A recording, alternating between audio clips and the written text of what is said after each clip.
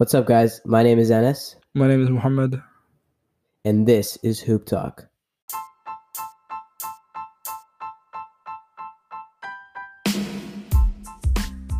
Welcome, ladies and gentlemen, to episode 5 of Hoop Talk. This is a very, very special episode because we have our first guest in Hoop Talk history, David Rutledge. He was originally from Australia and has been a coach and athletic director in London, Arizona, and Irvine. He currently teaches PE at New Horizon Irvine, which is a school that I went to in 7th and 8th grade. He was my coach for those 2 years. Great coach, not a lot of basketball knowledge. No, I'm joking. He has a lot of basketball knowledge. The only thing bad about him is that he's a Pelicans fan. So just sorry about that. Sorry to all our listeners if you have to listen to him talk about the Pelicans. And let's just get started with our first topic is the Blazers and the Grizzlies playing game. David, what do you think about that game? And do you think that the Grizzlies could have won that game or if they had a chance? Well, thanks for having me, boys. I appreciate you letting me on here. I've been a big fan. I've listened to all your episodes so far. I think you guys are doing a great job, so I appreciate you having me on here. I feel like I'm on with two celebrities, to be honest. Yeah, look, obviously the Grizzlies were in sort of pole position to get that 8th spot for a while, and I don't think anyone really thought that.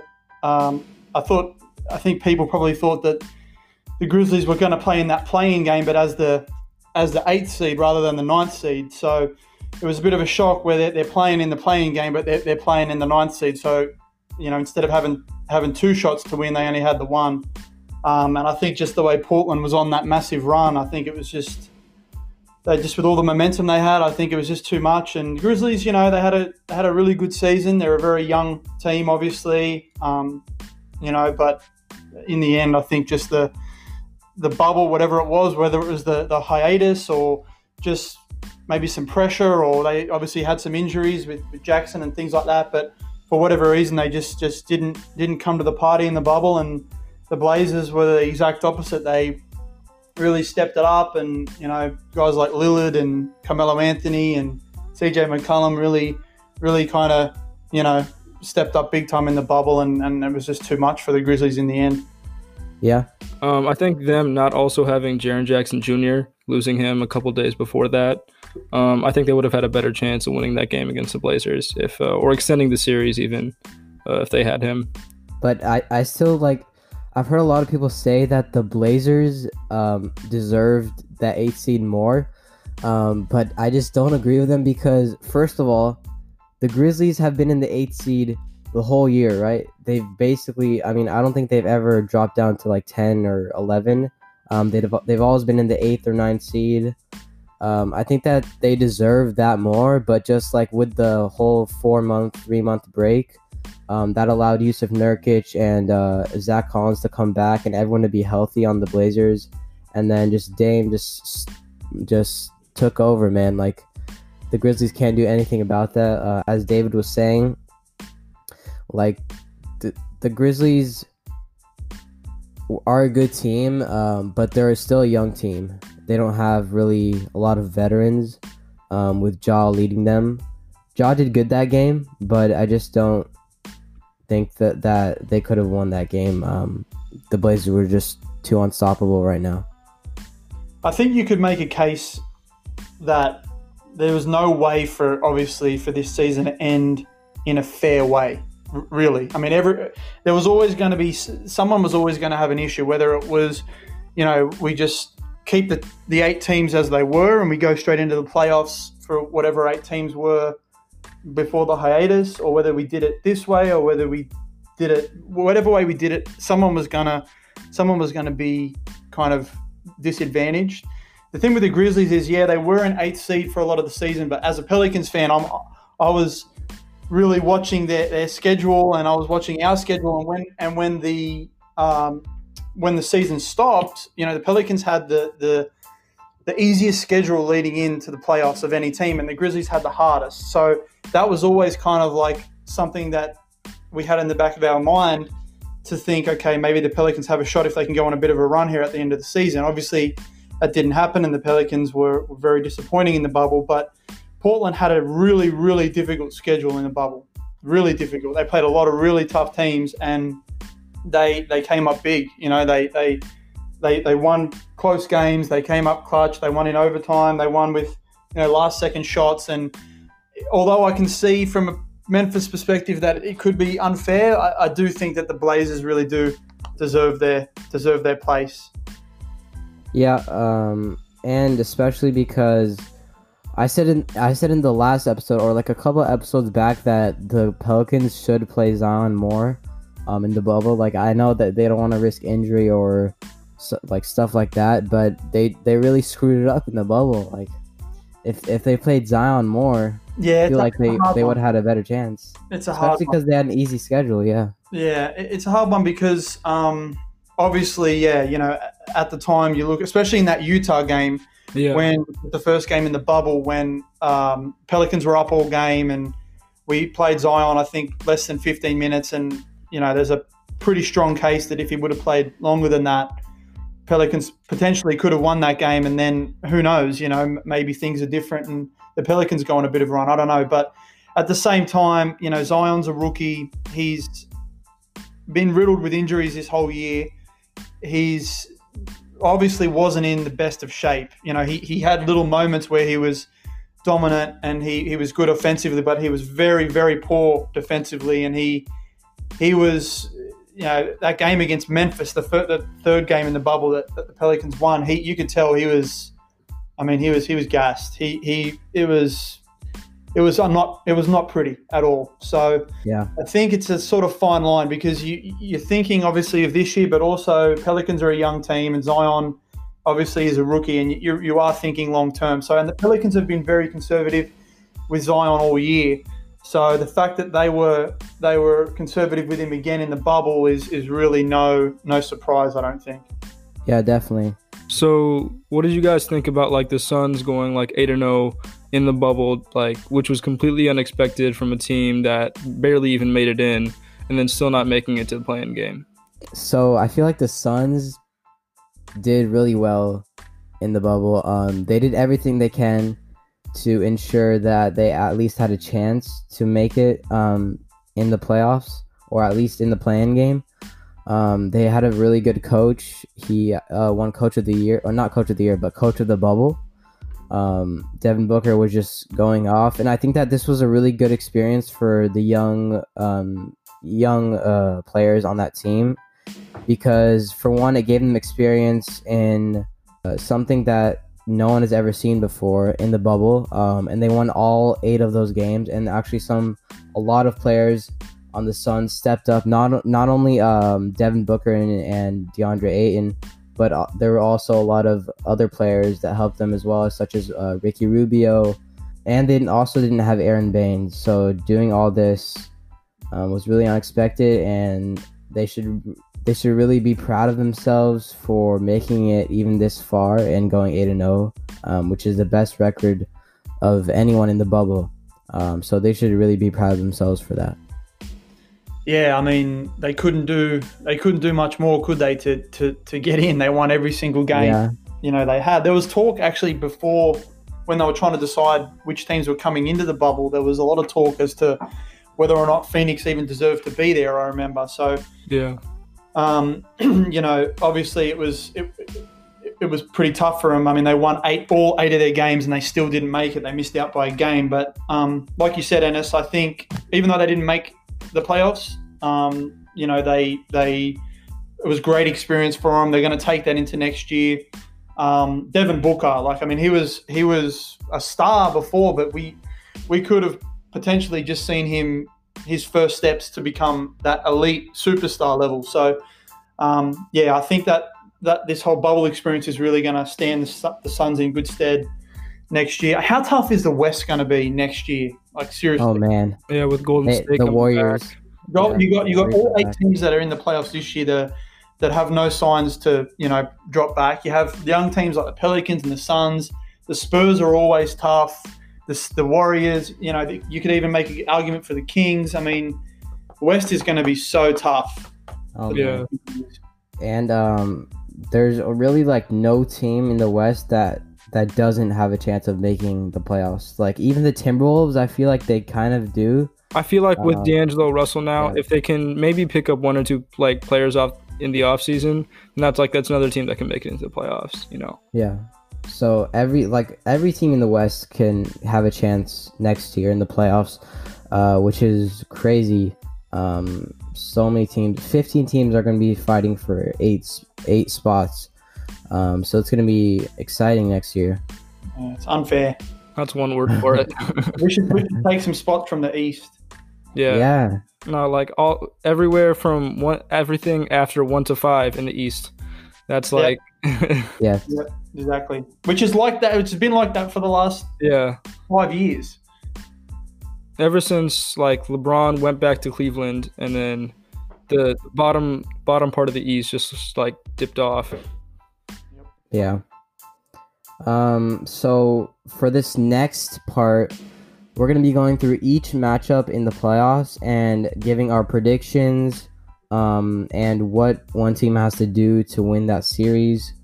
So we'll start off with the West, the Lakers and the Trailblazers. Mohammed, who's your prediction to win this series? My prediction is for the Lakers to win this series. I think it'll be 5 games. I think the Blazers will either win the second or the third game, or maybe even the fourth game if the Lakers get gassed. But I don't think this is going to be that tough of a series for the Lakers to pull out. David, don't say the Blazers are going to win. Do not say that. I'll tell you what my heart's going to say.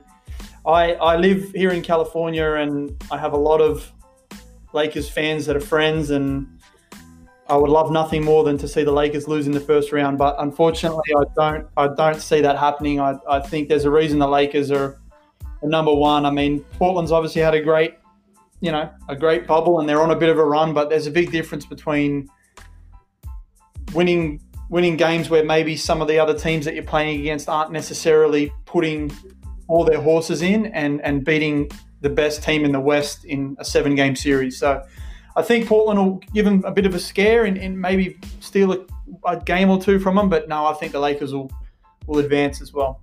Yeah, I also think that the Lakers will sweep the Blazers 4-0. Blazers aren't winning That's a one big game. call. I'm calling it right now. The Blazers are not winning one game. Oh, Not a single game. LeBron is going playoff mode. Blazers are not going to score over 100 points in at least one of their games. In at least one of their games, they're not going to score more than 100 points. well, we'll soon see. Keep that on file, Mohammed. Keep that minutes on file. It is on file. I'm going to be right. Watch. We'll make sure to come back to this episode as soon as the series ends. We will. Our next playoff matchup is probably the most interesting matchup in the whole in the Western Conference. It is the Rockets versus the Thunder. David, what's your prediction for this series? This is a tough one right here. This is a tough one, and it's a bit of an interesting one as well, because you have obviously Westbrook playing his old team, and you have Chris Paul playing his old team. Westbrook isn't confirmed to play at least for the first 2 games with the quadricep injury. Yeah. Oh wow. Well, I didn't know that. Look, I think the Thunder have had a really, really surprisingly good season. I mean, at the start of the year when they made that trade with the Clippers and got rid of Paul George, the big consensus was accumulating draft picks and starting to rebuild for the future. And then they started playing, and Chris Paul, wound the clock back a couple of years, and they were really, really good.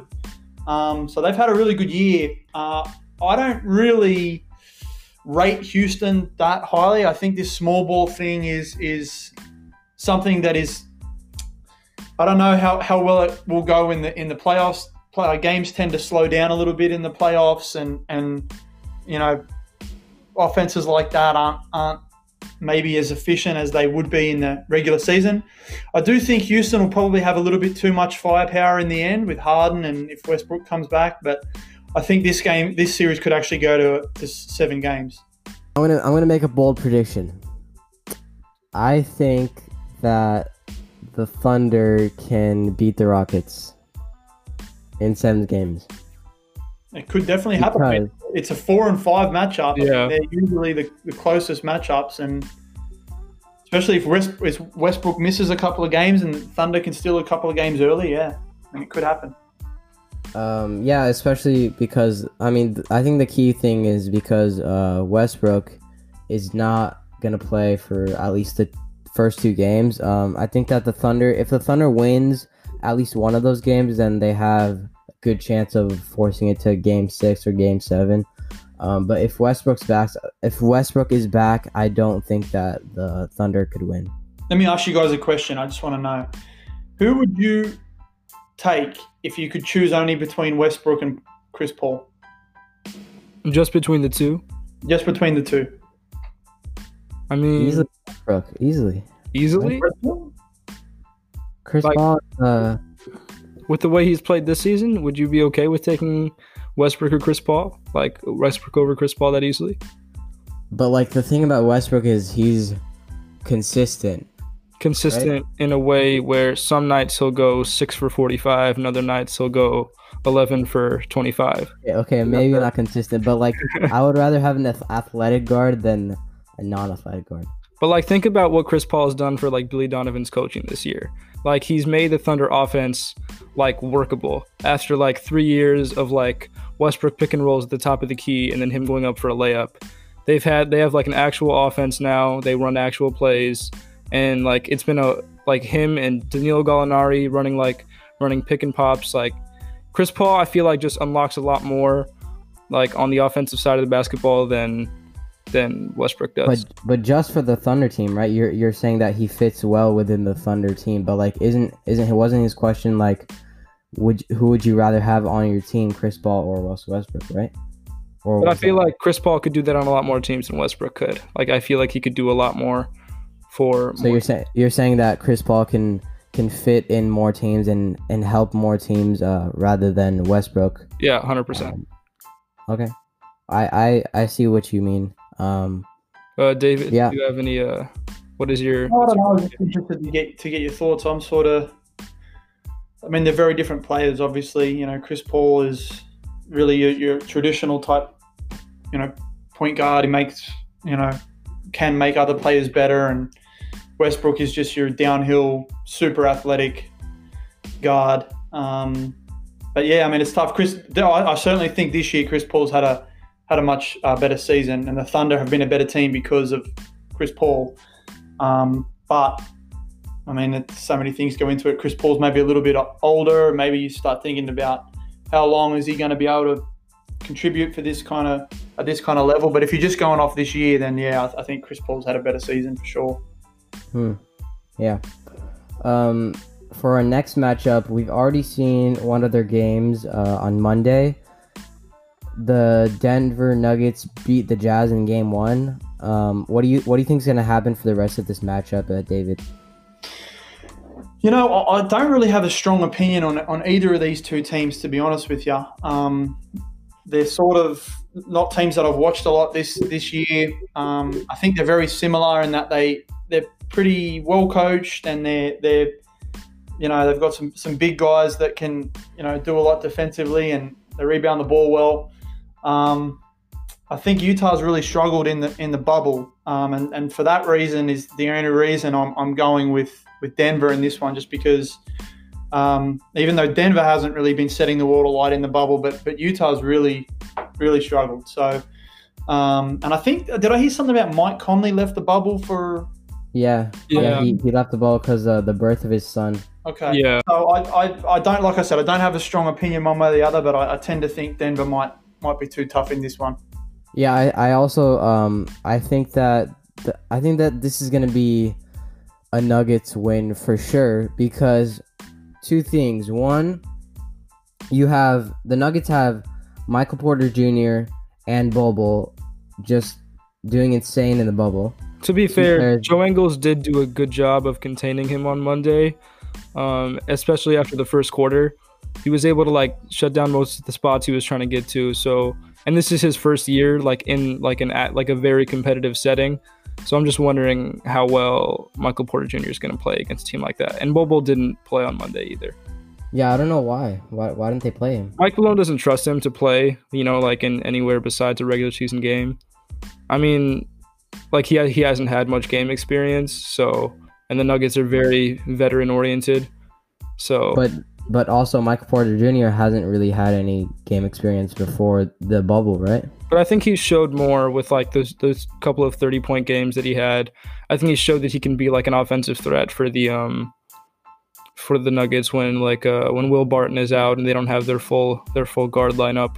Yeah, I think especially because Mike Conley left and Michael Porter Jr. is on the rise. That's really good for the Nuggets.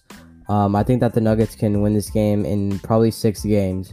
All they need for their team is for Michael Porter Jr. to do good, score consistently 20 points a game. And then you have Jokic and Jamal Murray. They're just going to do well every game. We already know that. But I think that if Michael Porter Jr. stays consistent, then the Jazz don't really have an answer for him. I also think that Rudy Gobert's perimeter defense against Jokic is really lacking.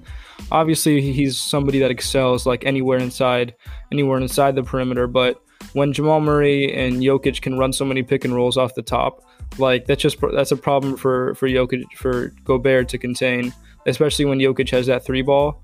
That's a hard thing for the Jazz to cover all at once.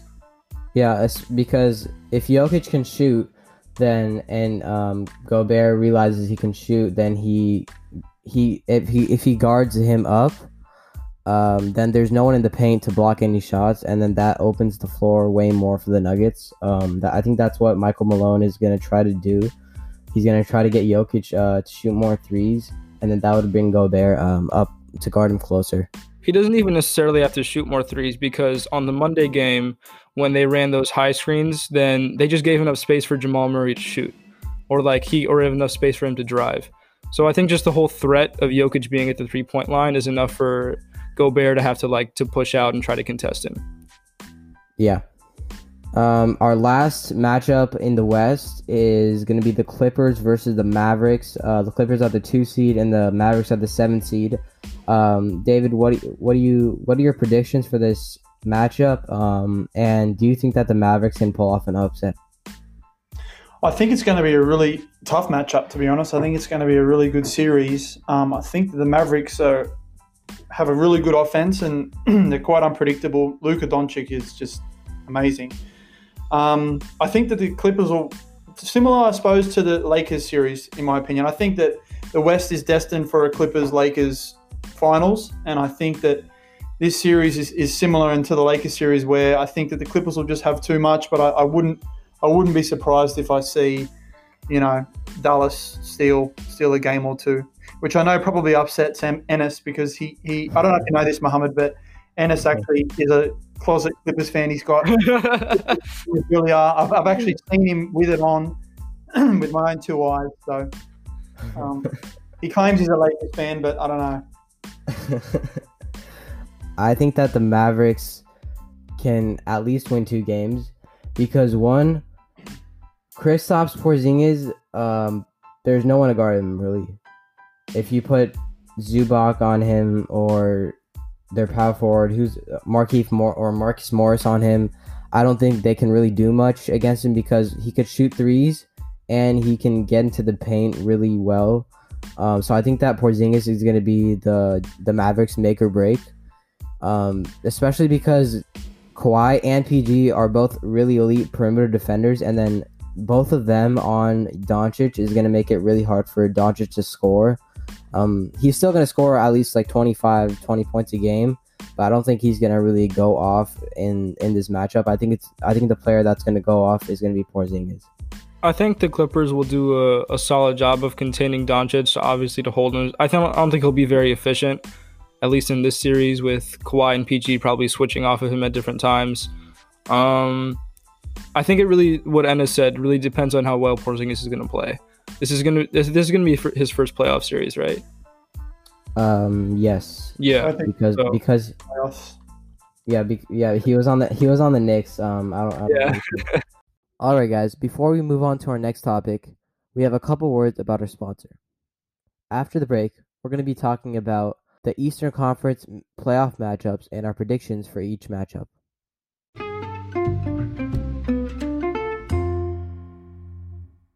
The first series in the East is going to be the Nets and the Raptors. The Raptors won the first game on Monday by 24 points. I don't think the Nets have much going for them, at least right now. Most of their players are gone or injured, and the Raptors have looked dangerous like the entire year. So I'm guessing this will be a 4-0 sweep. Yeah, David, what do you think about this? Yeah, I couldn't agree more. I definitely think that the Raptors will be way too good for the Nets. Yeah, because the Nets are missing so many of their key players in the bubble, but they did pick up Jamal Crawford. Is he gonna come? Do you guys know if he's gonna come back anytime soon? Because I know he got injured in like the first 5 minutes of his first game. I'm not exactly sure. I'll check up on it right now. You guys keep talking. The Raptors have been one of the. I mean, I know the Suns went 8-0, but the Raptors have been maybe the best team in the bubble. They've been unbelievable. Yeah. Oh yeah, for sure. They beat the best teams in the bubble. Yeah. They beat the Lakers, which is the best team in the league. Right. Oh, I'm in my throat. But I think that the Raptors are probably the most underrated team in the East because them and the Heat, because like no one's really talking about them. People only talked about them after they beat the Lakers, and everyone's like, "Whoa, the Raptors are good." I think that they could definitely make it to the conference finals. I don't know about beating the Bucks, but I definitely think that they can make it to the conference finals.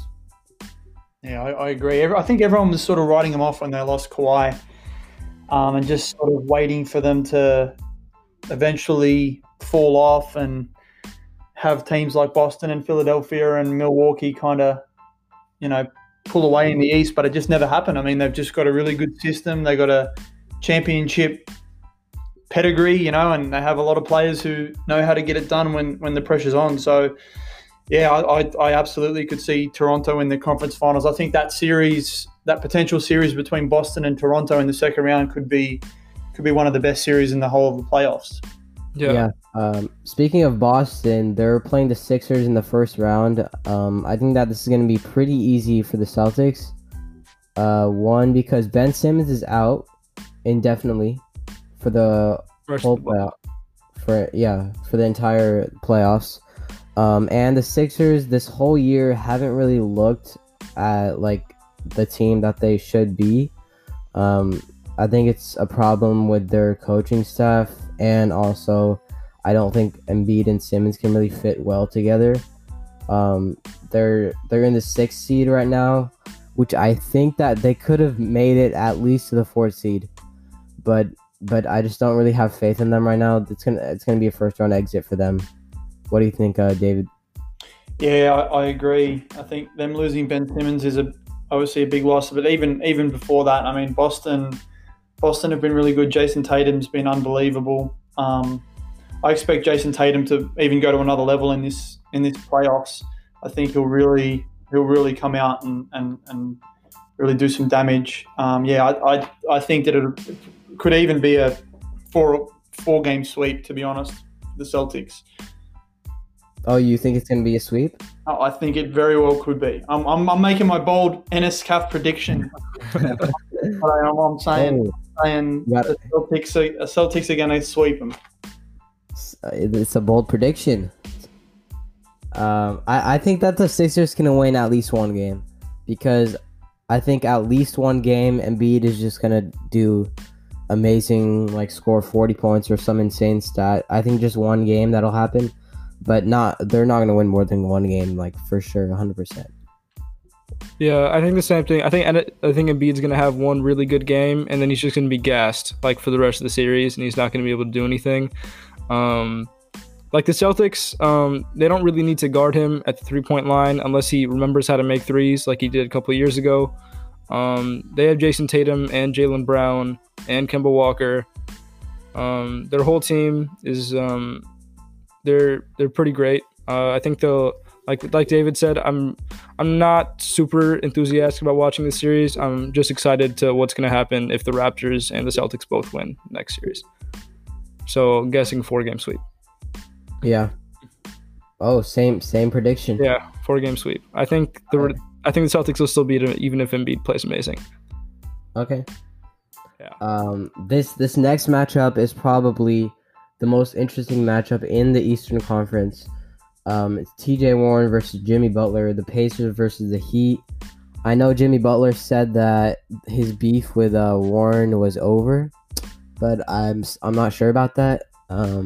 Especially because they're playing each other in the first round, and I think that this is actually a tough one. I don't really think the Pacers can win if TJ Warren doesn't do well, and if Jimmy Butler just pops off, and also with Bam, who's one of the finalists for Most Improved Player of the Year. I think that if those two do well, and then if TJ Warren isn't up to par with his performance in the bubble, I really think that the Heat can pull off this win in the series. What do you think, David? Yeah, I agree. I think it'll be close. And again, these are two teams that I haven't watched a lot of. I've watched more of the Western Conference, so the Eastern Conference teams I'm not as familiar with, and these two teams I haven't watched a lot of. But I tend to think that with Jimmy Butler, in particular, big game player, really good both sides of the ball. I think that Miami will probably, and this is another one that could go 6 or 7 games. But I think Miami will be too good in the end. Yeah. What do you think, Mohammed? I think this has given me like kind of weird memories of like when the Paul George Pacers and the LeBron Heat used to play each other. I think it'll go about 6 or 7 games. I think Jimmy Butler, like David said, will show up big time. Obviously, the loss of Sabonis not being there, even though TJ Warren is made up for that scoring-wise, I think defensively they still need to kind of fill that hole. Victor Oladipo has been kind of lethargic, at least for the bubble period, due to like still rehabbing. So if he can score a lot of points, that'll be good for them. 6 or 7 games, but I'm giving it to the Heat. I think that TJ Warren's scoring right now makes up for the offensive side, like you said, Mohammed, of Sabonis' game. Like Sabonis gave them that offensive push, but I don't think that his play really impacts anyone defensively. So I think that if Oladipo and Warren do good scoring wise, then the other players will make up for the defense, and then their scoring will also make up for the defense. But I still think the Heat can win this game in 6 or 7 games, like all of you said. I think this series is going to be one of the most fun to watch, though. Like from these two teams, like Eric Spoelstra's offense is always fun. Indiana, they're a very fundamentalist team. A lot of passing and open threes. I think it'll be. I don't think it'll be probably one of this series and then the Thunder Rocket series. I'll be the two that I'll be watching the most, at least. All right. Our last matchup, probably the most boring matchup in all of NBA history. This happened last year too, right? The Raptors beat the Magic last year. And then and it was the Pistons. Yeah. Why do the Bucks always get the easiest matchups? Because they're shooting so high. They're in the East. There you go. Finish 1 or 2 in the East. You're playing.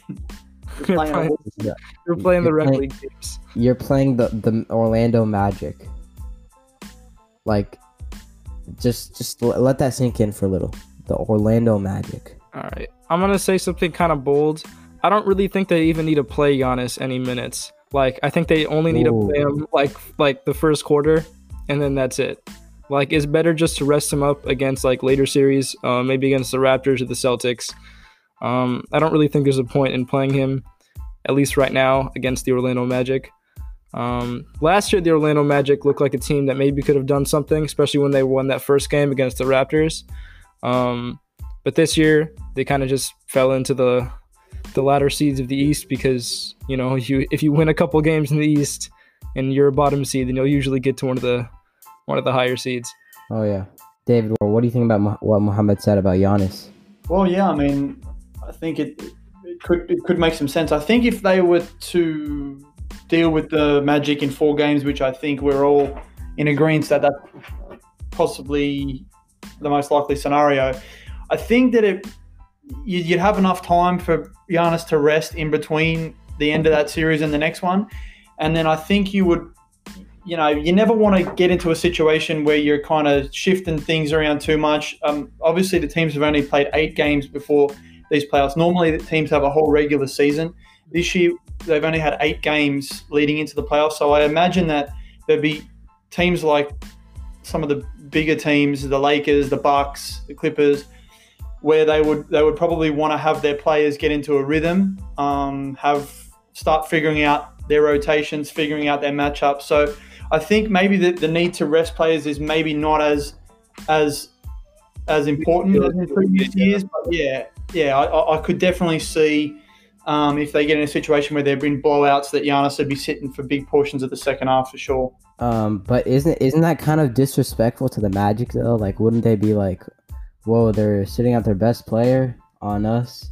Didn't Giannis not play like the first the last 2 games of the Pistons series last year? I think Blake Griffin got injured, and then they just I think they just stopped playing him. They just gave up. Yeah. But I still think that they should play him at least 25 minutes. Obviously, Milwaukee wasn't a team that excelled or anything during the bubble. They lost a couple games. That they lost to the Grizzlies too. So obviously, like what David said, it'd be important to get everybody into a rhythm. So yeah, especially because they need to prepare for that second round. Because they play the winner of the Pacers and the Heat, 2 very good teams. So even if the Pacers win or if the Heat win, the Bucks would still have an interesting matchup. Yeah. Like what David said, they really need to get into a rhythm for that second round. On the last note, I guess, of the episode would be the Spurs not making it to the playoffs after 22 years of Greg Popovich, Tim Duncan phasing that out, moving into Kawhi, phasing that out, and then on their last legs here with DeRozan, Aldridge. That's been 22 years for the Spurs. They've been a great franchise, and it's kind of weird to see them not in the playoffs after so many years. Yeah, it is weird because when you have probably the best coach in the league, probably best coach ever, it's crazy how he has a mediocre team. There's not one star that's really shined on his team. It's kind of a bunch of role players, except DeMar DeRozan, who is kind of a role player right now. I think it's crazy how they even made it, that they were even fighting for that 8th seed, because the West is so packed right now, and the fact that they could even fit in to that, the fact that they could even possibly fit into the playoffs is just crazy right now. So I think it was their time. I think that Popovich is going to retire soon. What do you guys think?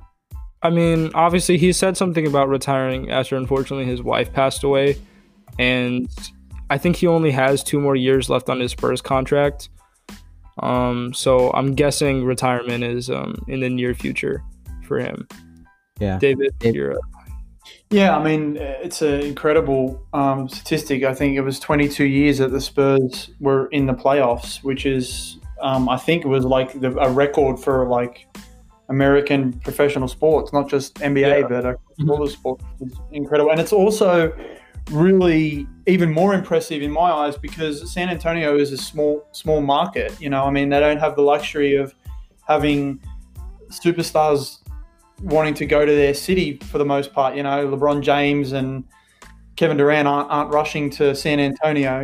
That they're really having to build from the ground up. And like you said, Mohammed, they've had so many different phases. They've had the Ginobili and Parker and Duncan and Kawhi and all these different phases, but the system remains the same and they continue to be successful. So they've done a really, really good job, and they certainly should be something to be really, really proud of. I also don't think that there's, just because they missed the playoffs this year doesn't mean that, they're now in for not making the playoffs.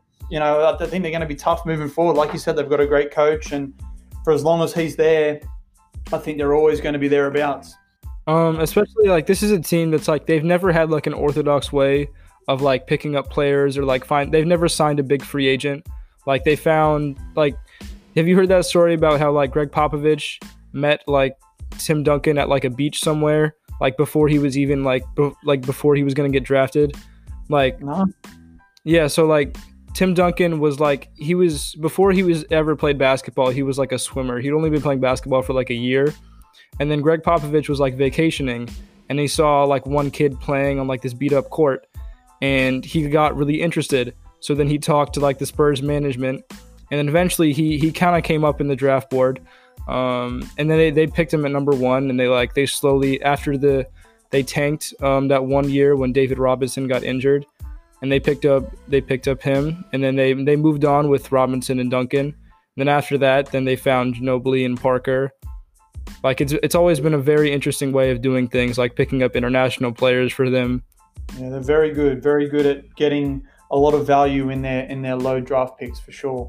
Yeah, and even like Kawhi, he was the 14th draft pick, and nobody was expecting him to become who he was. And the Spurs taught him how to become a star. All right, guys. Thank you so much for listening to episode 5. Thank you so much, David, for coming on to our show. Thank you so much. No worries, guys. Thanks for having me. And like I said, I listen to you guys a lot, and I'll be listening even more now. Thank you. This is gonna be written in the record books of Hoop Talk. First guest speaker, David Rutledge. Yeah, episode 5. Yeah, again, just thank you so much for coming on. If you guys enjoyed this episode, please make sure to subscribe and follow on the platform that you're listening on. And also, if you guys enjoyed, please make sure to write us a review in Apple Podcasts. Just give us a 5-star review if you guys enjoyed. Or even if you guys didn't, you can give us a 1-star review and we'll fix whatever we did wrong. Probably going to be get rid of that guy that you had on as a special guest. What are we doing with him on here? Stay tuned for our next episode. Episodes drop every Tuesday. And peace.